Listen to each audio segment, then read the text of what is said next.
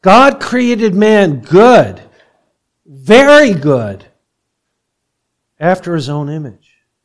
And that included righteousness and true holiness.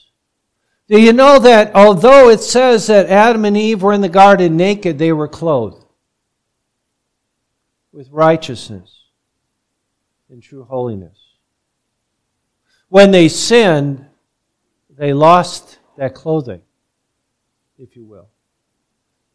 Scripture says, where do we stand in Christ?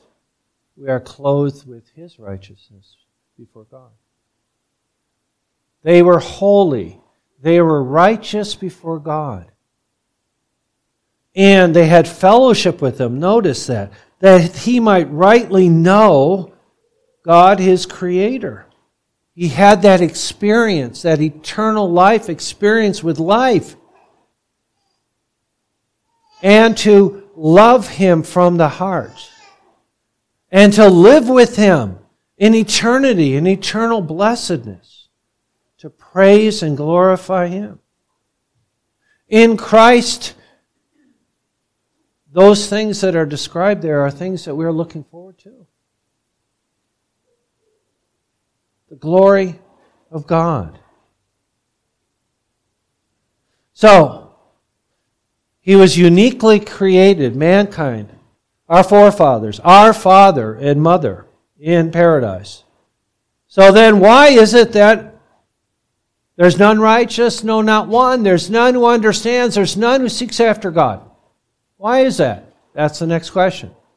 That's not what we experience in ourselves and around us. And the answer is because of the fall and disobedience of our first parents, Adam and Eve, in paradise. And I like how it says our first parents. I'm talking about honoring our fathers and mothers today. Our first parents sinned, and therefore our nature became so corrupt that we are born in sin and we do sin. We are sin. And then we do sin. That's who we are in Adam. Will we choose anything but sin in Adam? Can we? The answer is no. We don't want to. Our hearts don't want to. We only choose what our hearts want, and what our hearts want is not God. So are we so depraved that we are completely incapable of any good in the sight of God, and we are prone to all evil? And the short answer is yes. Is that hard to take? Does the natural man say, oh yeah, that's really, I believe that, or they say, that's wrong. I'm not that bad. I can freely choose to do good in the sight of God. The answer here is no. What has to happen first? God has to have mercy on you. The Spirit must work and make you born from the dead, born again by the Spirit of God.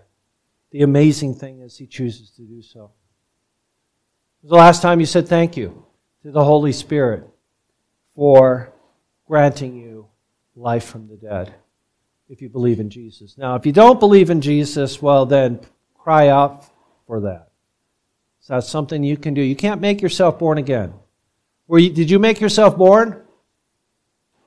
Did you will to be born? No.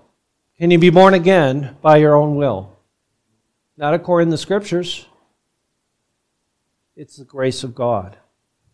That's why we celebrate that grace, right? That's why we're called Grace Reformed Church. It's because we celebrate the grace of God. And being born again is the grace of God. Amen? Amen. Amen.